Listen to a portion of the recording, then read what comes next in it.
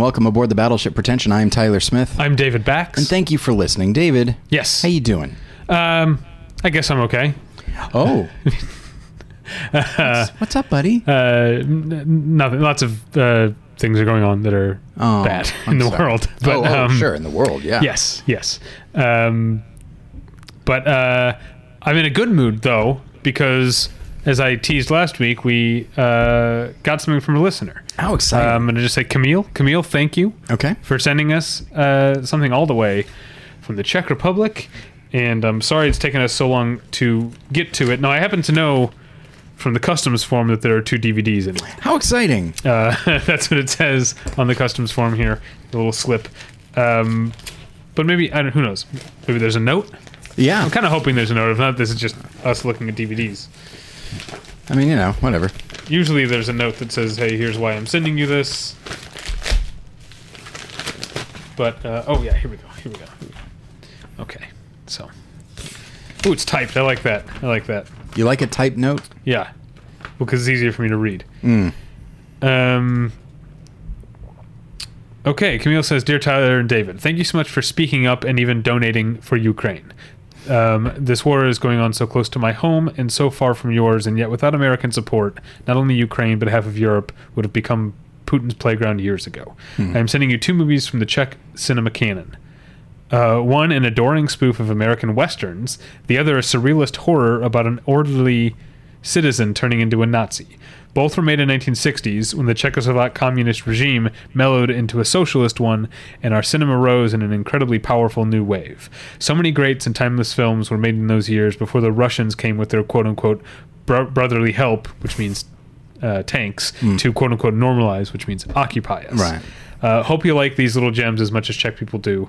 All best, Camille. Boy, oh boy. Thank you, Camille. This is that's very touching. I'm sorry. I feel bad that we took so long to get to it, but see my comment about awful things going on in the world still sadly relevant.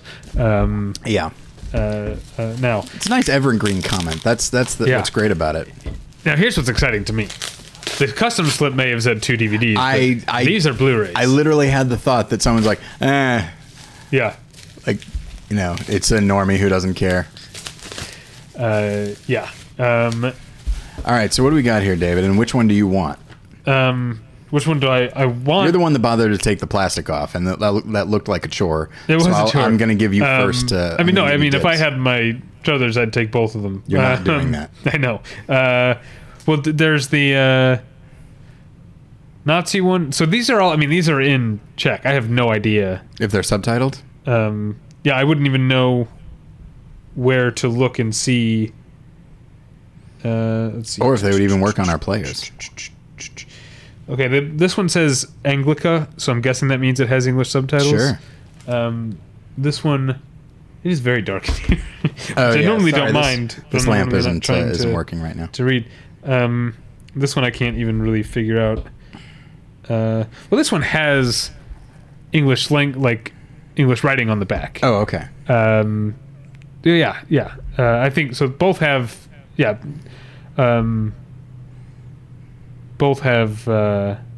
English subtitles. Okay, it's time to commit. 2024 is the year for prioritizing yourself. Begin your new smile journey with Byte, and you could start seeing results in just 2 to 3 weeks. Just order your at-home impression kit today for only $14.95 at Byte.com. Byte Clear aligners are doctor-directed and delivered to your door. Treatment costs thousands less than braces. Plus, they offer financing options, accept eligible insurance, and you can pay with your HSA FSA.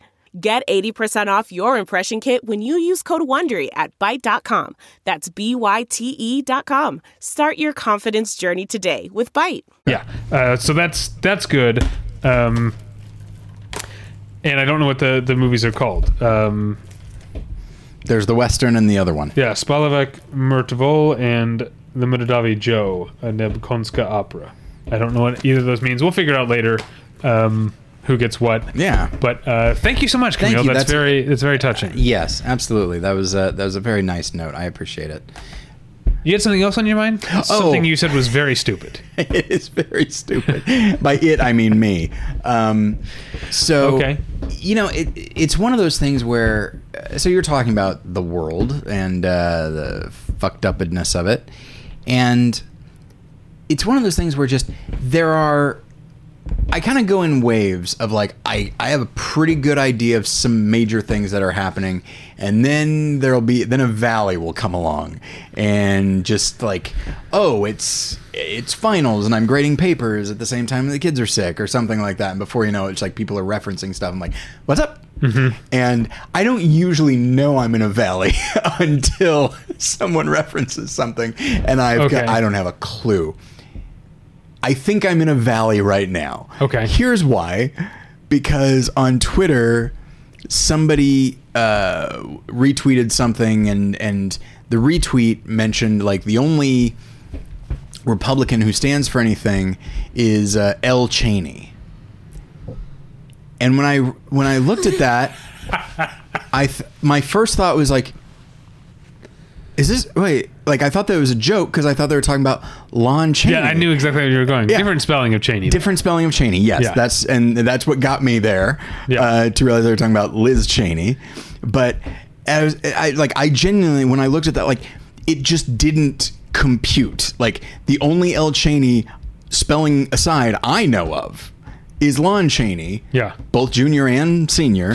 They're dancing with the Queen, doing the Werewolves of London. That's right. But yeah, and so like it's just like, I feel like if I were more in tune, because I feel like I usually know which Republicans are kind of breaking with the party in some capacity, and so I feel like that my mind like ground to a halt because I could not instinctively conceive of who L. Cheney could be outside of Lon Chaney. I think that speaks to my being in a bit of a valley right now, and immediately I'm like, I gotta read some stuff because I don't know what's happening at the moment. I don't know. I would say right now might be a good time to check out. Oh, okay. I might be checking out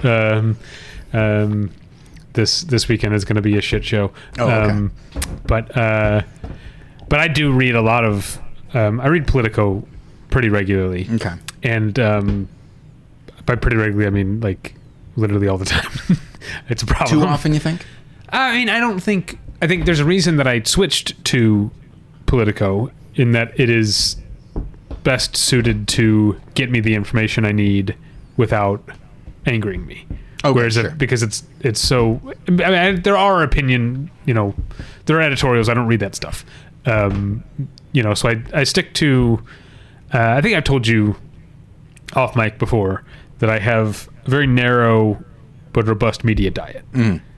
I have 4 media sources that I read regularly that are all pretty mainstream, because you get too far either way, stuff starts to get crazy. Yeah. And infuriating. So left to right, okay, I read Washington Post, Politico, Wall Street Journal, Economist, Wall Street Journal. Okay. That's left to right. Those are the 4 things that I read. I don't, because I went through my period during the Bush years of reading fucking Daily Kos and Talking Points Memo and all that.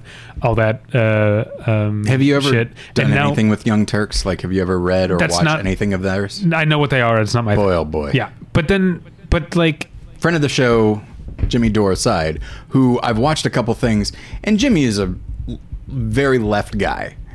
Mm-hmm. He, like, I watched a video. It's like, holy shit, he's like the voice of reason. Not to suggest he's unreasonable, but like, he's the one being like, hey, hang on, guys. And like, not to, again, like, just because you're super, like, just because they're super far left doesn't mean they're unreasonable, but their tone was such that he was just like, oh, this is a bit much for me. Yeah.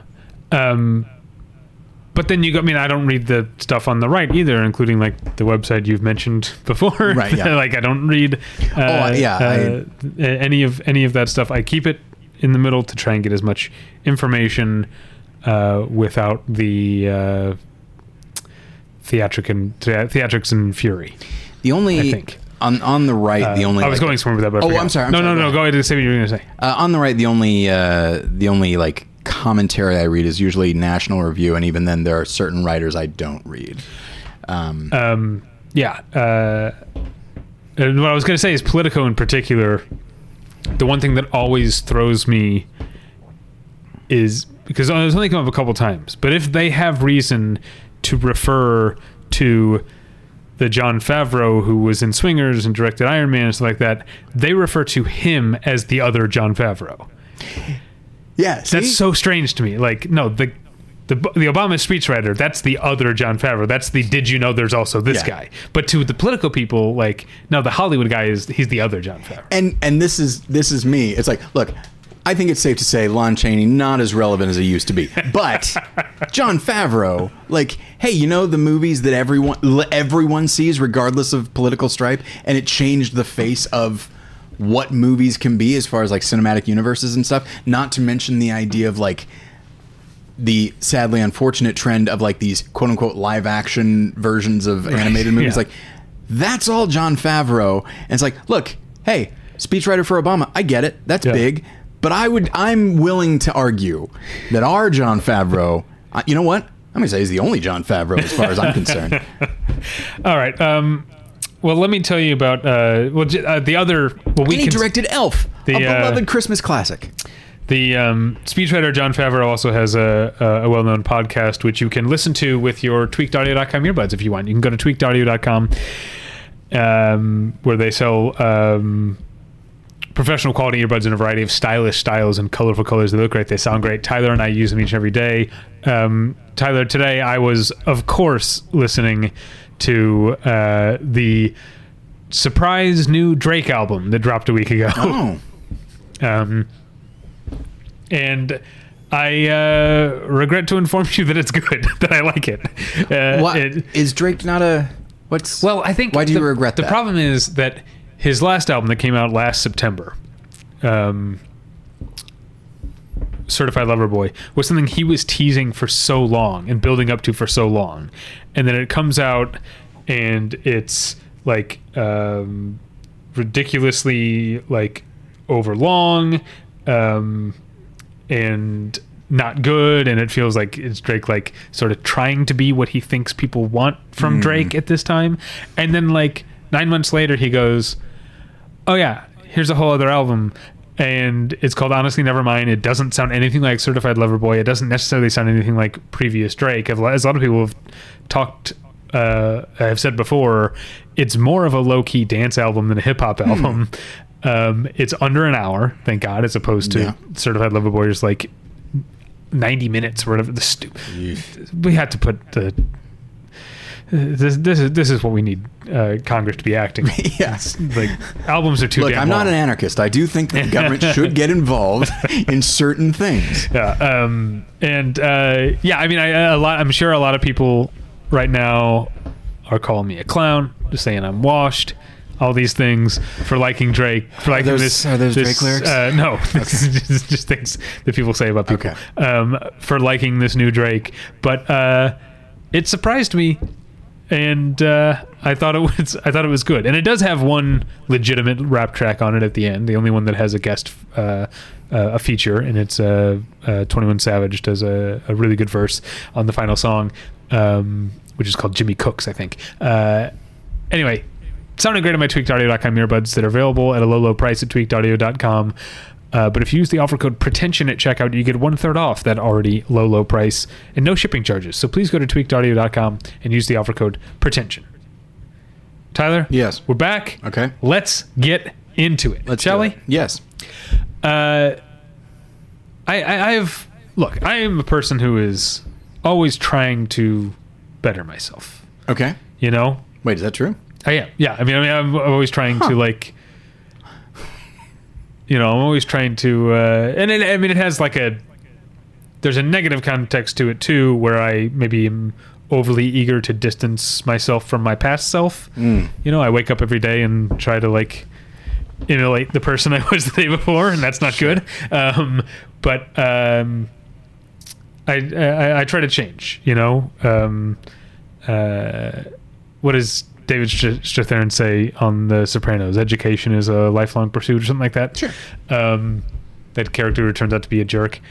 I forgot he was on The Sopranos. That's how long it's been. Oh my gosh. Well, he's AJ's counselor when Carmela and Tony are separated, and he and Carmela That's kind of right. like date a little bit. He's in a couple episodes there. Mr. Wagler? Right. I can't remember. Anyway, what was I saying? So I have found something about my philosophy of being a cinephile that has changed. I think I used to feel for a long time that there are so many movies available to watch that I haven't seen that I'm not going to spend much time, reading about what's coming. Like, I'll deal with that. I essentially had a we'll cross that bridge when we get to it type of mentality for movies. I remember that's definitely where I am at this point in my life. There's a specific memory I have of showing up to the press screening, a press screening for a movie that I had just like hadn't heard of until I got the screening invite. Mm-hmm. And the screening was packed, and I ran into Scott and I, Battleship Pretension's editor-at-large, Scott and I, and I was like, I didn't expect there to be so many people here. I didn't expect the what some people have called the Easter and Christmas critics. I didn't coin that. I think I first heard Neil from Film School Rejects say it, but I don't even think he was the one who came up with it. But you know what I'm talking about. I know exactly what you're talking about. I think I am one of those. So I was like, I didn't expect all of these people, and the movie was Blue is the Warmest Color, and Scott was like, it won the Palme d'Or, and I was like, I had no idea. No. I had never heard of it, because that's how I used to operate. I was like, I will read about these movies when they are available for me to see, and then I will make plans to see them and care about them. It was just how I kept my head above water. And I think, as it did to a lot of things, I think the pandemic changed me a little bit. This was already starting to change beforehand. There were things like AFI Fest is every fall here in Los Angeles, and AFI Fest, it has a few premieres, because it's like an award season type of schedule. So like I remember, I think Inside Llewyn Davis premiered there. Maybe that premiered at Telluride, but it had a big show. Bird Box premiered at AFI Fest, for whatever that's worth. But it has a few premieres, but really what AFI Fest is a sort of like greatest hits of the year in festivals. Sure. And so when I started taking AFI Fest more seriously, like really going, which was like probably like 5 to 6 years ago, really like, because tickets were free for a long time, so I used to treat AFI Fest as like, oh yeah, I'll reserve some tickets, and if I'm free that night, I'll go. And then AFI Fest became a thing where it's like, no, I'm blocking out the week, I'm getting as many tickets, I'm going. And so maybe 5 years ago is when I started like, I should pay attention to what's at Berlin and Cannes and Venice and Toronto to see what I want to see when it comes to AFI Fest. But I think the pandemic really accelerated that, because there were so many movies that I couldn't see for so long. Yeah. And so now I have gotten to a point where I am so far from what I used to be. Like, I read hella reviews that come out of all those festivals. Tribeca is either going on or just ended. Like, I've been reading a lot of reviews, and like I have now a spreadsheet of movies that have played festivals and don't have release dates that I'm interested in seeing. And I Google every once in a while to see if they have release dates, and I fill it on the spreadsheet and like make it like, okay, I know like Decision to Leave, the new Park Chan-wook, like that has a release date now in October. I know when I'm gonna, if I don't get a press screening or whatever, I know when I'm gonna try and see Decision to Leave. So I've like, my attitude towards anticipating movies and building up expectation movies has revolutionized or completely done a 180, I guess. A revolution would be all the way around, but no, that's not true. It's done a 180 in less than 10 years. And I guess I wanted to talk about that idea of anticipation, expectations for a movie, and how it can be fun and it can be part of the conversation. I like, that there are, other people who like follow festivals. I can be like, are you looking forward to what do you think of, what's his name? What's the name of that guy who did Force Majeure? Ruben something? Ostland? Ruben Östlund, like he just won the Palme d'Or, He did, right? yeah. Yeah, so like I don't remember the name of it, but yeah. it's on my spreadsheet, but I've forgotten the name of it as well. Damn. Yeah, I can't remember the name of it, but so I like that's not part of the conversation. What do you think of this guy winning this, this award? What do you think of his past films? Like,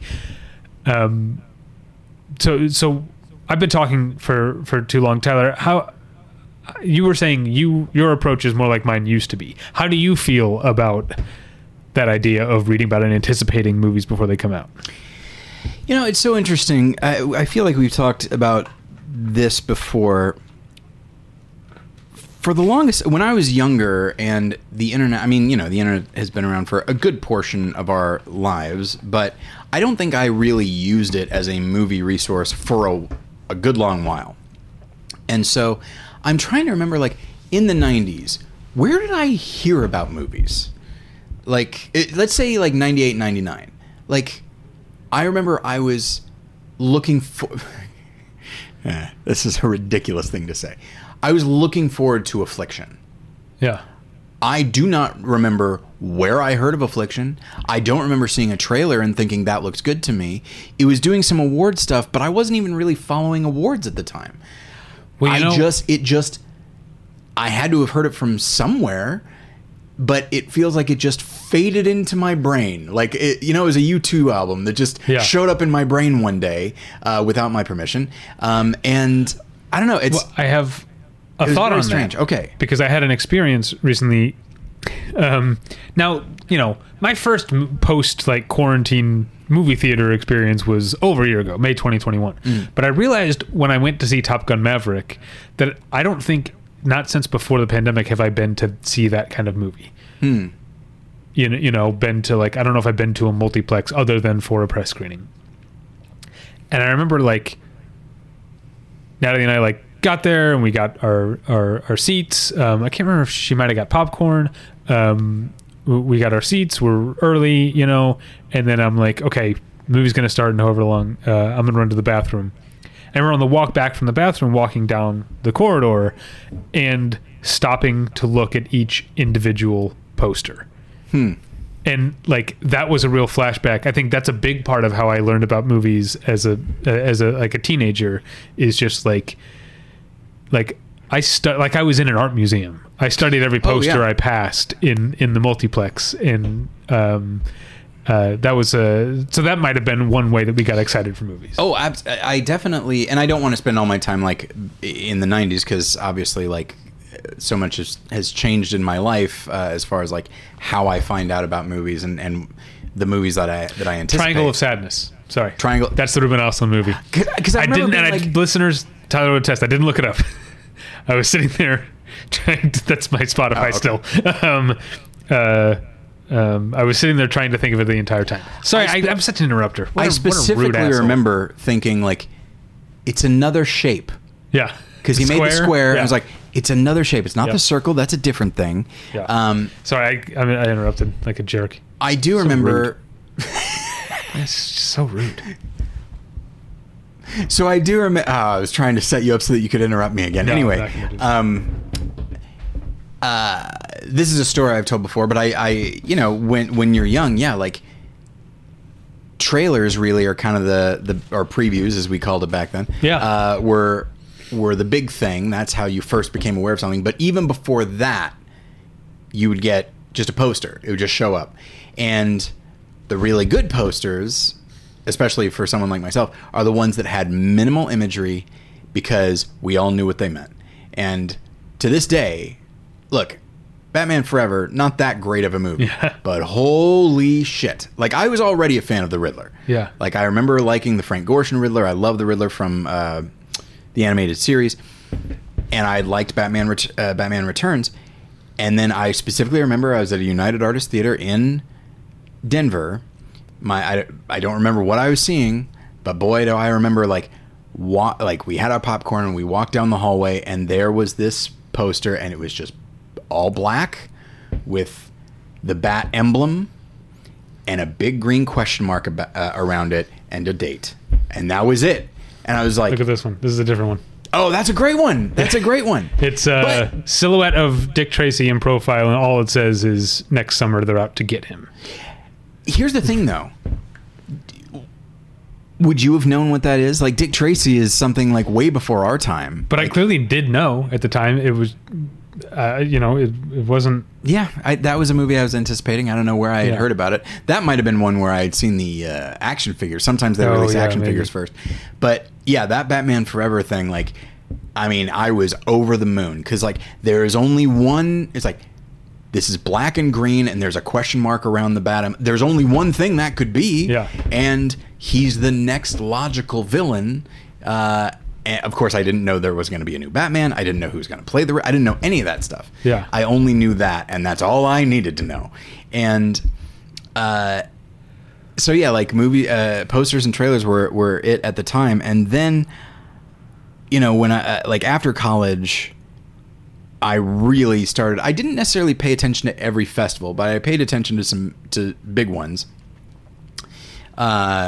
To see like, okay, well, what's getting some buzz, and then I kind of fell off of that, and just started like researching things, like just looking at like, okay, what are the I would go week by week of the coming year, looking at like what was scheduled to come out. Essentially what we do with the fall and summer movie previews. Yeah. Julie does that, of course, which we really appreciate. Yes, thank you, Julie. And so that's what I would do. And essentially it was just like, I'm just going by what sounds good to me based on story or filmmaker. And I don't really do that anymore for various reasons. One is I just don't have time. But at this point, as far as like knowing what to anticipate, that's why the summer and fall movie preview, we do summer and fall. Yeah. Just those two, right? Yeah. Okay. Yeah. Well, I think we did a winter movie preview a couple of years, like a little over a year ago when the Oscars were pushed back, when the eligibility was pushed back. We did a preview of like January and February releases that were Oscar eligible. Yes. But that was, I think, the only time we did anything other than fall and summer. Yeah. Those, I mean, they're regularly, like when we do those episodes, that's like the first time I'm hearing of some of those movies, and then I'm like super excited about them. Yeah. And then I guess these days, because I am going to see, I'm trying to go to more screenings these days, but I am still going to see movies. And, if you go to an AMC, you've got a good 15 minutes of trailers, which on one hand is kind of fun. In my case, it's like, okay, so I've got a buffer. I don't have to show up immediately on time because I don't have to worry about getting a good seat or anything because I usually go a little bit later and during the week. So I usually have a seat and it's not a problem. But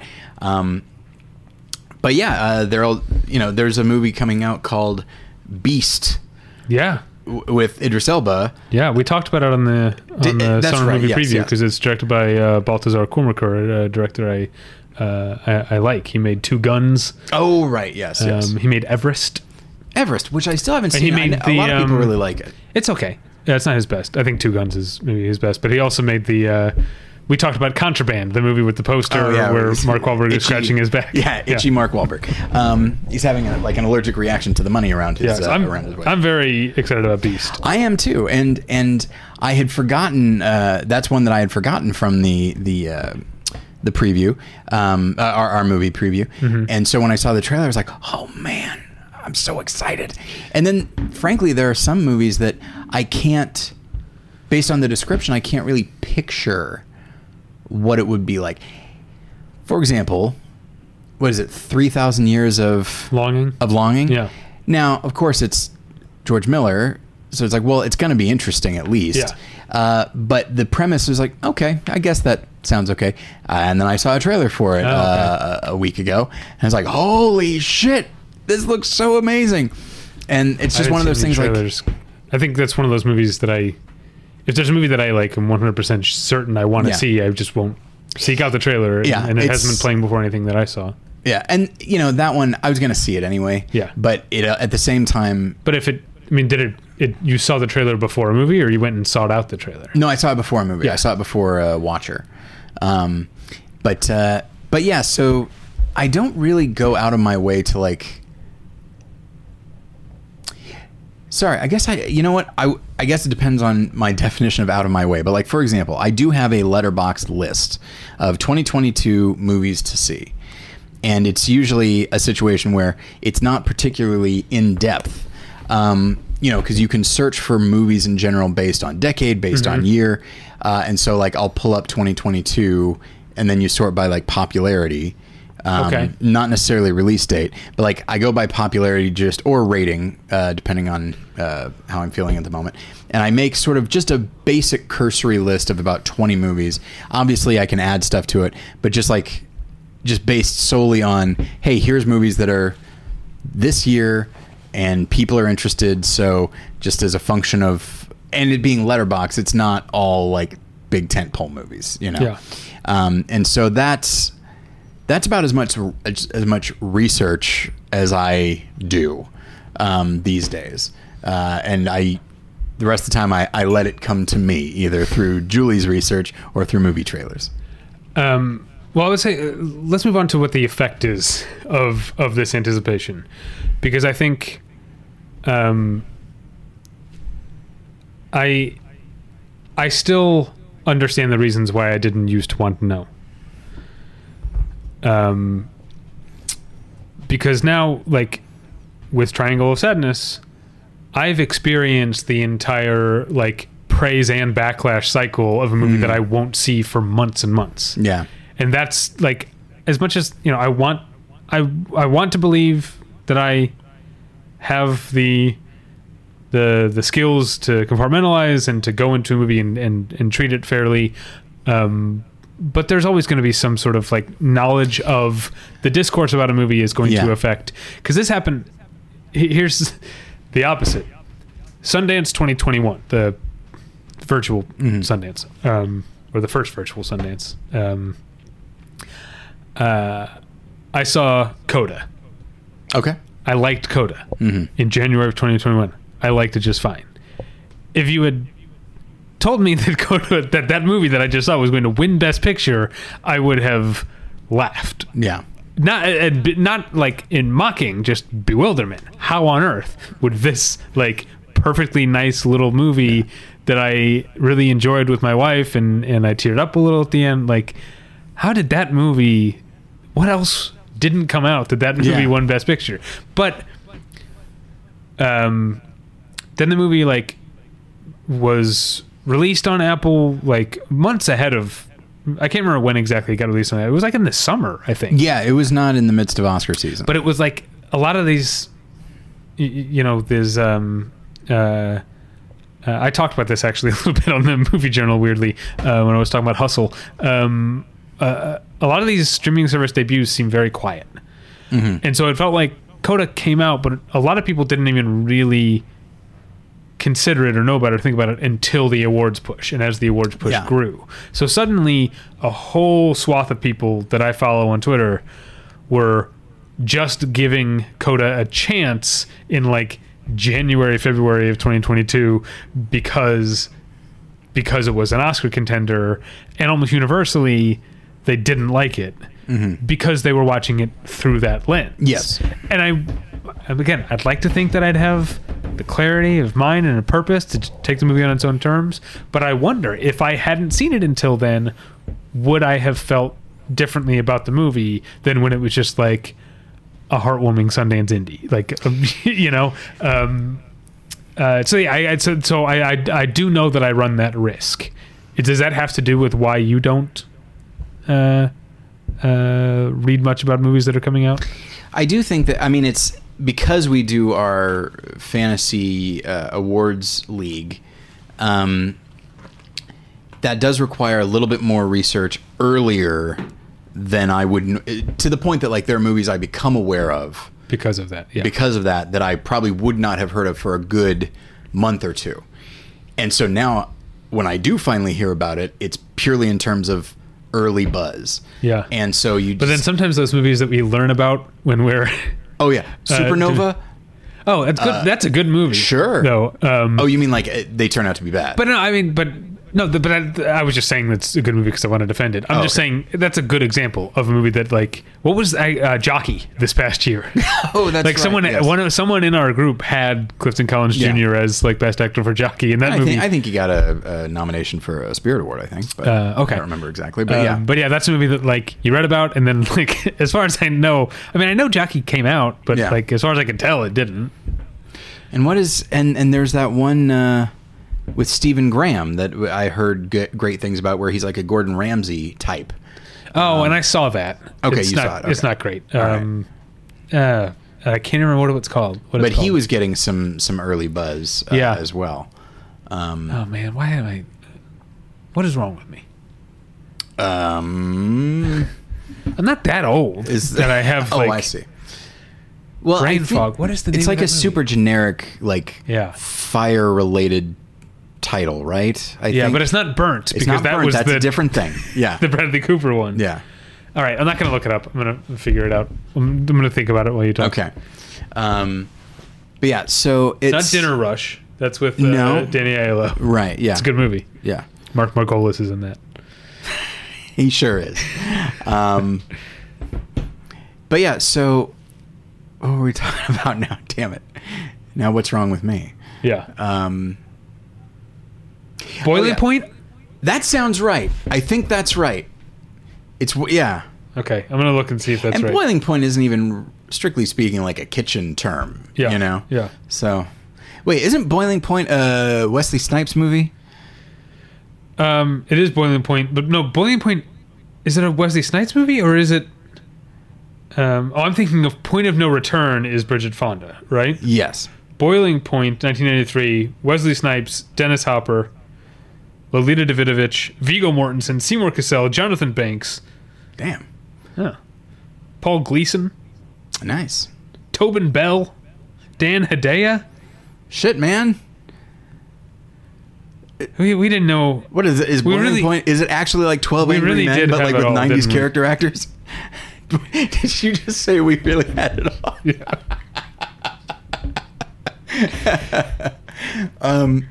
And it's James. It's the final film from director James B. Harris. Okay. Although I guess he's still alive. Wait, is that true? Hold on. I'm going down a Wikipedia clearly hole because he has a. Wow, he's 93. He's still alive. All right. He has a movie. He was one of the producers of The Killing. That's how long he's been in the game. Oh my gosh. He has a movie called Mr. White's Confession that IMDb lists as being in development. I don't know at 93 if he's going to make it. His last movie was Boiling Point. But he also directed The Bedford Incident, which you weren't on the Sidney Poitier episode with me and Aaron, but we talked about The Bedford Incident. Great movie. Really good dad movie. Okay. All right. Good to know. Okay, so to get back to the topic at hand. Yeah, exactly. Yeah. So yeah, I do think that it's because I agree with you. I want to believe, and I think I actively work to remove buzz. There are so many different types of anticipation for people like us. There's awards buzz. There's film festival buzz. There's critical buzz. There's just general word of mouth. All of that completely separate from who directed it, who's in it. Don't even think about what is it actually about. Like that doesn't even come into the conversation. It's more just here's the title and here's what people have been saying about it. And I do think that for the most part I can check that at the door. Obviously, like I do think that everybody has some kind of baggage that will inform their anticipation, and in some cases, if it's like a personal thing or even preferences or movies they like or a filmmaker they like, I don't think you can ever fully check that at the door. If there's a filmmaker that you love and you're going to see his movie, there's a level of anticipation there and a level of bias there that will make you probably give the film a couple more chances than you would otherwise. that I think you can't check at the door, and I think that's okay. This kind of thing of just buzz, of just like, and boy, what a great word for it. Buzz. It's just flies buzzing around your head, just making this noise, and you pick up on a little bit of it here and there. And yeah, I feel like it could potentially ruin a movie, because I myself, I had heard of Coda. It sounded quite nice. I didn't see it. I still haven't seen it. But if I see it now, not only is it a movie getting awards buzz, it is a movie that the little movie that could win Best Picture. Yeah. And granted, because over at More Than One Lesson for a long time, Josh and I were doing the Best of Pictures project, where we were watching every Best Picture. You do that, and that does actually help to contextualize the concept of Best Picture. It's just like, oh yeah, okay, 52, what is it? The Greatest Show on Earth. A movie no one gives a shit about, no one talks about, but it was considered the best movie of that year. So like, even the term Best Picture doesn't mean what it used to, or doesn't mean what it could. Well, yeah, or what we used to think it did. Yes, yeah. Yes. But at the same time, I do think there's this idea of like, oh, okay. And especially if you've seen a lot of movies from a certain year, like in 52, it's like, well, the only reason I'm watching Greatest Show on Earth is because it won Best Picture. Other movies from that year I've seen because I've heard they're really good, and that's why I saw them. And so, of course, it's not going to be able to compare to those. Whereas, yeah, something like Coda, there are a number of movies that I really love from last year. I've seen a number of them. And, yeah, and Coda... I'm sure. Again, I'm sure it's really good. I'm sure it's quite nice and emotional and that sort of thing. But yeah, because it's the first film that I haven't seen, the first Best Picture winner that I hadn't seen previous to it winning, and to this day I still haven't seen it. And so now it will feel a lot like Greatest Show on Earth, a film that I probably wouldn't have seen. Yeah, I likely wouldn't. Like, I'm going to see Coda because it won Best Picture.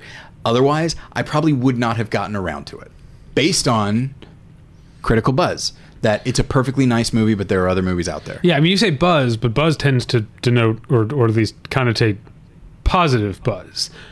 There's also a lot of there's backlash. Negative buzz, backlash, sure. Yeah, yeah. There is negative buzz, but I want to make clear that I think what I find more upsetting is backlash than buzz. I'm like, people being excited about a movie I don't think is good bothers me less than people piling on a movie that I do think is good, because I've already seen it, and I do feel like there's maybe some holdover of people like not trusting Apple TV Plus movies because like I've already seen people who hadn't yet seen Cha-Cha Real Smooth be dismissive about Cha-Cha Real Smooth because it's another Apple TV Plus Sundance acquisition.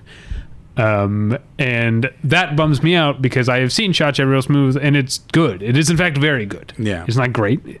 I think I probably still liked Shithouse better as far as Cooper Rave's films go. But Cha-Cha Real Smooth is a very good movie. He's a very talented director, and lumping it in because you didn't like one sort of feel-good Sundance indie, which also is like oversimplifying, because Cha-Cha Real Smooth isn't anywhere near as feel good a movie as Coda. As Coda. It's still, that's not to say that Cha-Cha Real Smooth is like super challenging. It's not that. I wish it were a little more challenging. That's kind of why I like Shithouse better, because it had a more prickly main character. But so that's sad to me that people are. I see people dismissing a movie before they've seen it. See, and that's the thing, is like, so I talked about this idea of the various things that are going to, well, I mean, hypothetically, everything can contribute to a sense of anticipation of a movie. And I think there are some things that are perhaps unfortunate, but acceptable, which is like, hey, here are reviews of the movie. Here's maybe some awards buzz. But like, which streaming service acquired it, that and people having a positive or negative reaction to that fact. Now, if you want to talk about how, oh gosh, it's unfortunate for the film that such and such a streaming service acquired it because they're not going to know what to do with it, that's a different thing, and that has nothing to do with the movie. But to feel like, well, gosh, if Apple TV acquired it, maybe there's something wrong with it. Like, I could see somebody thinking that. Obviously, I think that's silly. I mean, it's specifically, it's Apple TV Plus, but it's also that it's a Sundance. Sure. And it's I don't know.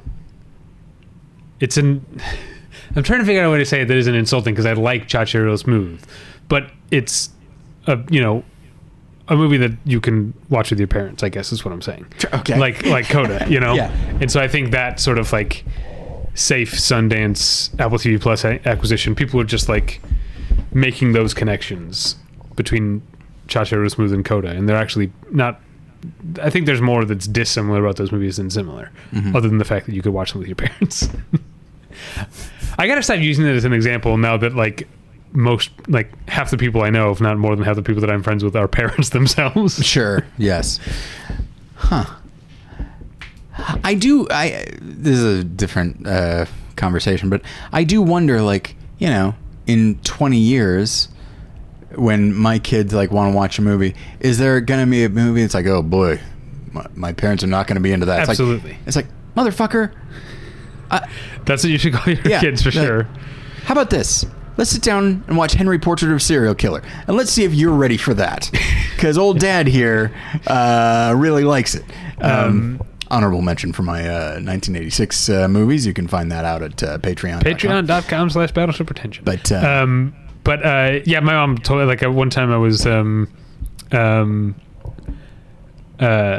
visiting. My mom was still in St. Louis before she moved, and I was listening to music in her kitchen, just sitting at the laptop listening to music. I was listening to Kanye West, and it got to like the lyric, like, there's leaders and there's followers. I'd rather be a dick than a swallower. And I like quickly like turned down the volume, and my mom was like, she was like, you spend so long trying to protect your kids from things, and then they turn around and try to protect you from things. Yeah, absolutely. Yes. Yeah. But yeah, it's. And then I also remember my little brother, who's like was like, that's not even that bad. That lyric. It isn't. It's more just like it's just such a it's such a visceral image. Yeah. It's like, oh boy, yeah. It just speaks to the idea. It's like, you know, you don't need the hard hitting swear words to make an impact. Yeah. But yeah. So as far as, again, this idea of anticipation, do you? So, you know, with Coda, you talked about essentially like dodging a bullet there. Yeah, I got to see the movie like sans baggage. Are there films, let's say in the last few years, that you did watch with all kinds of, it could be critical, film festival buzz or awards buzz, and you saw it after it started getting that, you were aware of it, and it you feel like it did, for lack of a better term, prejudice you for or against the film?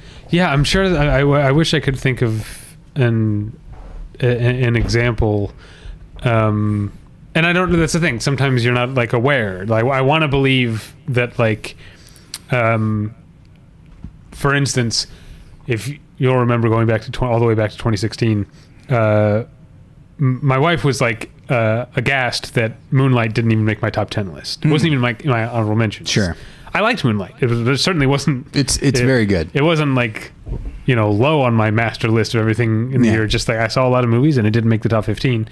And I'd like to think that's a completely honest reaction, but maybe a part of it was that I didn't see it till award season, and I was thinking of it in those terms.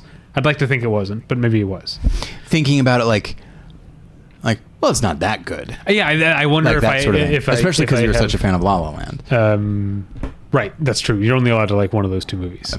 Apparently. Yeah. If the Academy has to choose, then so do you. But I had liked Medicine for Melancholy. Mm-hmm. So I was interested in Moonlight.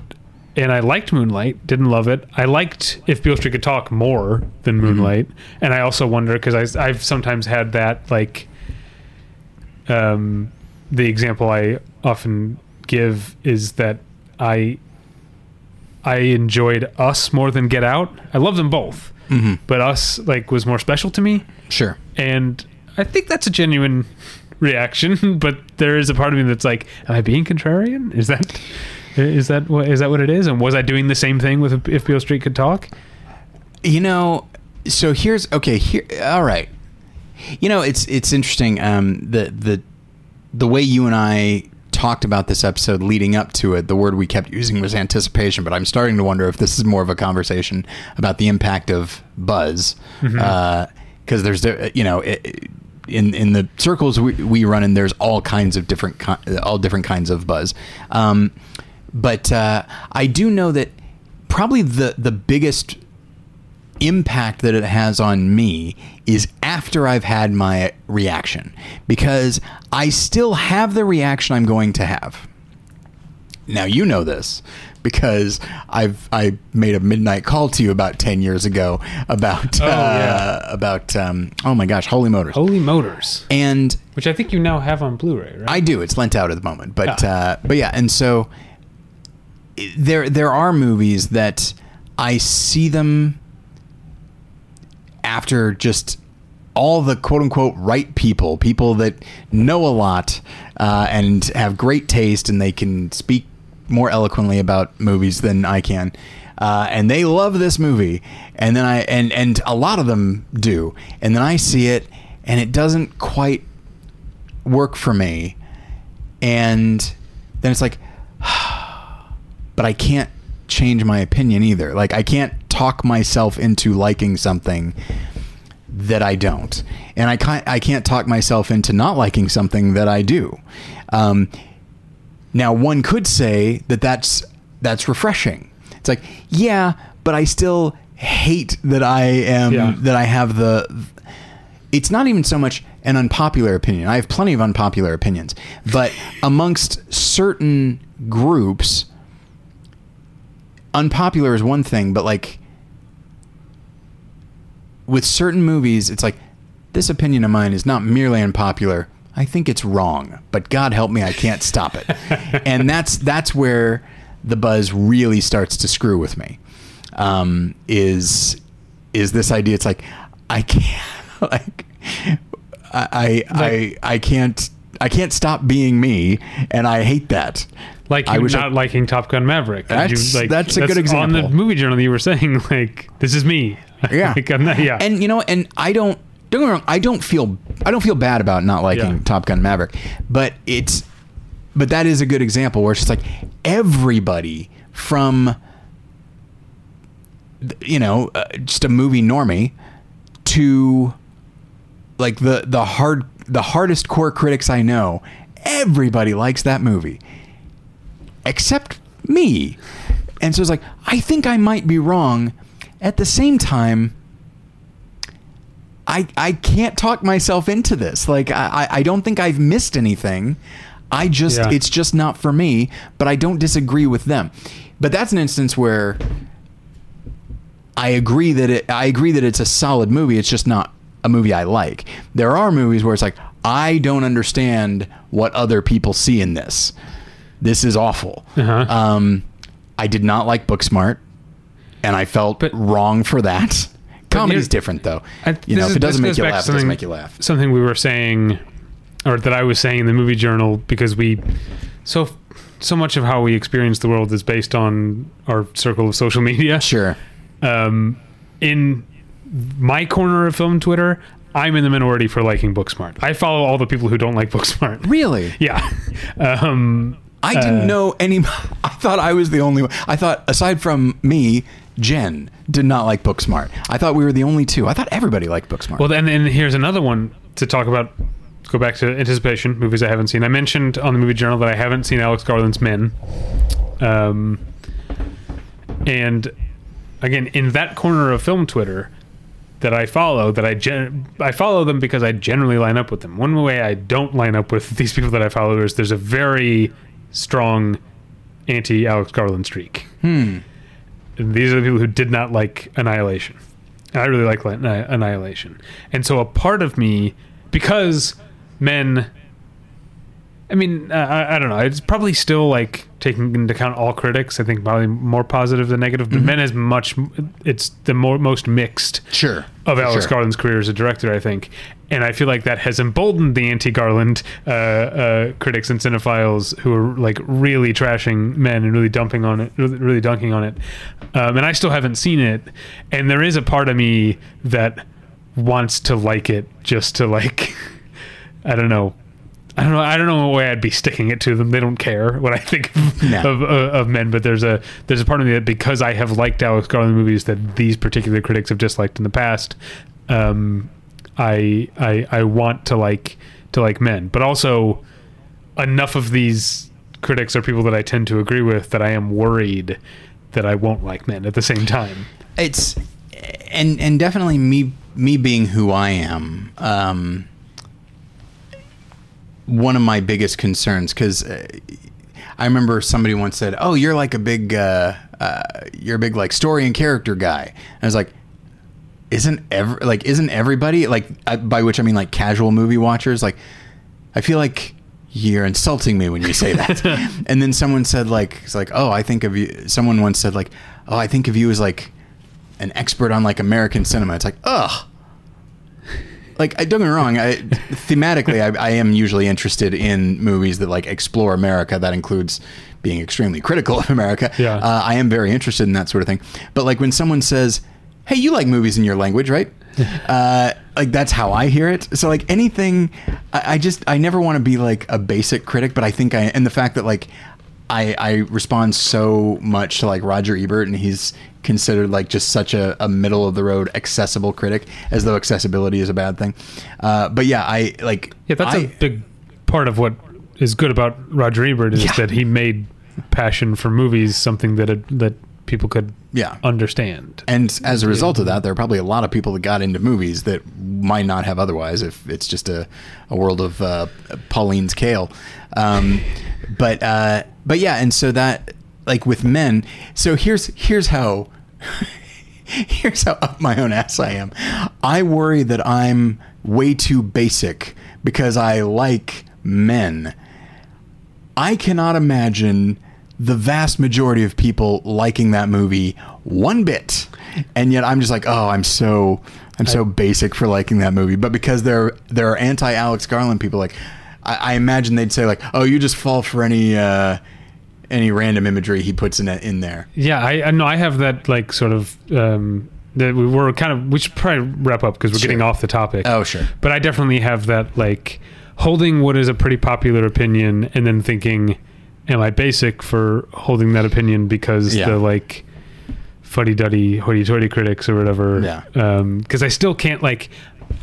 I need to revisit Prometheus because I know that I've changed and what I value in a movie has changed over the past 10 years, but I also like really didn't like Prometheus and I just have a hard time seeing myself liking it.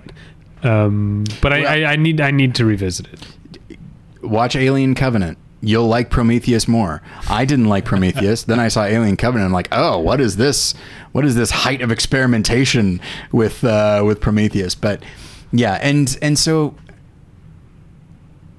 we've gotten off topic, but it is also a version of the topic because doing what we do, and even if we didn't do this, even if we weren't critics or a teacher or whatever it is, but we were just film enthusiasts, like we surround ourselves with film people. We are interested in the larger discourse, and the discourse, it could be pro, it could be anti, it could be the buzz, it could be the backlash, whatever it is, like that also contributes to anticipation, which is one of the reasons why, honestly, I want to take more. I want to take more screenings because,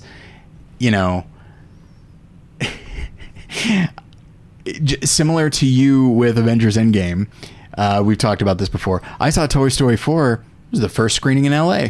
I went to go see it, and I was like, I didn't really like that. I'm going to give it a rotten on Rotten Tomatoes. Oops! Turns out I'm way in the minority, and everyone just is like, "Oh, you're just being contrarian." It's like there was nothing to be contrarian to. There was nothing. Yeah, but and so I could say, but because of that, I could safely say like, "Nope, I'm not being contrarian. I just didn't respond to the movie." Whereas if it's a film like, I saw Spider-Man No Way Home like 3 months after it came out, and by that time people were saying like, this is a movie that deserves to be Best Picture, which is dumb obviously, but so by that time it's like, oh shit, man, like there's so much, in this case, public buzz about this movie that like there's like when I finally told people that I was going to go see it, they're like, oh man, because they'd already seen it like 2 or 3 times. Like, oh man, let me know what you think. I'm just like, oh boy, if I don't care for it, I'm just going to be the asshole critic that doesn't like what everybody else likes. But yeah, and so of course going into it, at that point, it didn't actually have awards buzz. It had Normie awards buzz, but also the aware. That was the award that the Academy tried to like. Kind of. The Normie Award. Yeah.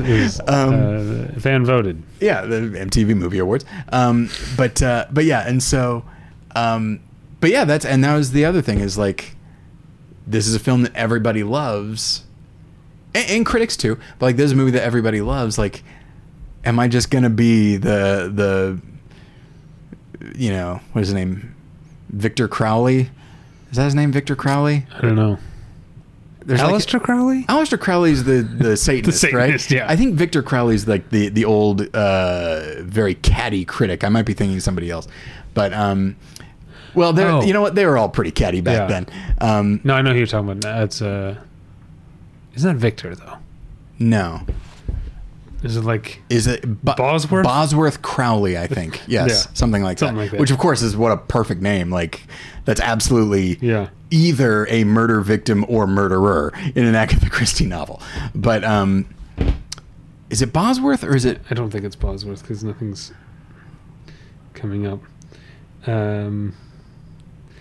Is it like Bosley Crowther or Crowder? I don't remember. Maybe that's it. But yeah, so Victor Crowley, that might be the name of a murderer. Actually, now that I think about it, like in a slasher genre, I think that might be the guy from like Hatchet or something. Bosley Crowther. Yeah. So in like a criticism class, like we read like all these old time critics. Yeah. And incidentally, by the way, I currently literally on my table right here, I've got a collection of James Agee. I saw that. Holy shit, he was a wonderful writer, absolutely astonishing, and catty as can be, but boy, if he insulted you, you felt good about it. And so, but yeah, I just don't want to be, I don't know, I feel like most of my anticipation is more about how my reaction will be received. And obviously that is not a good way to live. Well, that's a weird place to end it, but we probably should end it. You can end it somewhere else if you like. I don't have anything else to say. You can find us at battleshippretension.com. You can email us at david@battleshippretension.com or tyler@battleshippretension.com. You can follow me, David, on Twitter at DavyPretension. Check out my other podcast, The One Where I Met Your Mother. It's where my wife and I watch an episode of Friends and an episode of How I Met Your Mother every week. This week we were on season 3, episode 7. And Tyler, we got a double dose of Maggie Wheeler.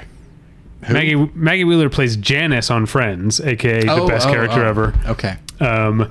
And we watched an episode of How I Met. And she was in the episode that we watched, Friends. And then Maggie Wheeler played a real estate agent on the How I Met Your Mother episode that we watched immediately after. It was a great coincidence. Do you think it was a situation where? Well, I mean, the coincidence is fun, but do you think it was a situation where it's like, well, there's just a working character actress, yeah. Or do you think it's like, but hey, this is kind of the Friends for this generation. Let's have this. No, because it's a totally different character. Okay. It was just that coincidence, but the coincidence was that she's in season 3, episode 7 of both shows. Cool. 14 years apart, or 11 years apart. Okay. Anyway, so that's that. You can check that out at battleshippretension.com. You can follow Tyler on Twitter at TylerPretension. Tyler, what do you have to plug this week? So I have multiple things on battleshippretension.com right now. You can read my review of Jurassic World Dominion. You can read my fairly ecstatic review of Baz Luhrmann's Elvis. And then I also wrote... I haven't done any follow-ups on it yet, but I wrote a fairly extensive article about a writing project I'm going to be embarking on, where I'm going to be reviewing all of the Daily Wire's movies. We'll see how that turns out. It's possible I won't be able to make it to the end of them. Yeah. And if anybody has a problem with the fact that I'm doing that, read the article first. How about that? Read that, and you'll understand why I'm doing it. Like explanation of the impetus behind the project. Yes. But yeah, I'm curious / nervous to see where it goes as well. The thing is, I've seen one of them, and I would like to rewatch it before I write about it, but and I didn't care for it.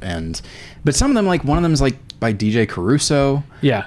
The new one, the Western, is one of the Polish brothers. Yeah. No. And so it's like, okay. I would say the one that I'm really interested to see how you navigate is the documentary, because how are you going to, like, based on your mission statement of reviewing this as filmmaking, how are you going to do that when it's a polemic documentary? I don't know. I mean, it's how does somebody review like a Michael Moore film? Like you almost can't avoid talking about the issue itself, but really it's just in the end with something like that, I would do what I do with a Michael Moore film, which is review tone. And if I feel like I'm being actively manipulated in the filmmaking, which is something I don't usually like. So I'm curious to see how that goes. I'm a little nervous because the guy who he didn't direct it, but he hosted, Matt Walsh. I am on record as not liking Matt Walsh, even in those few instances where, I guess not few, but like in those instances where he and I like agree politically. I was just like, can we have somebody else say what you're saying? Because look, I realize you have no control over your voice. It happens. But your tone, your cadence, everything is just Quint's fingernails on a chalkboard to me. Well, he's one of those goof nuggets that only pops up in my Twitter feed when he says something particularly stupid. So I don't know what his like mainline Twitter stuff is like. He only gets like when he said that there's like no reason that a man and a woman should be friends. Like that was during the whole like Mike Pence is never alone with women thing. He was like basically said like there's no reason for a man to be friends with a woman. Basically was the argument. And a lot of people dunked on him for that. That's like the only association I have with him. Yeah, it's and what's interesting is he's one of those guys because he's been around a while, like as a commentator, and he's one of the and I used to like read his stuff many years ago, and he is one of those people, and you hear about it, who amped up his rhetoric as he got more popular to the point where I'm like, I don't like this anymore. Like he has changed. Even when we agree, it used to be I actually liked the way he was phrasing something I agree with, and now it's like I can't align myself with this based purely on tone and just how he expresses himself. So yeah, the idea of an entire documentary hosted by him, we'll see how that goes. Yeah, well, you can see at battleshippretension.com. Other than that, thanks for listening. We'll get you next time. Bye.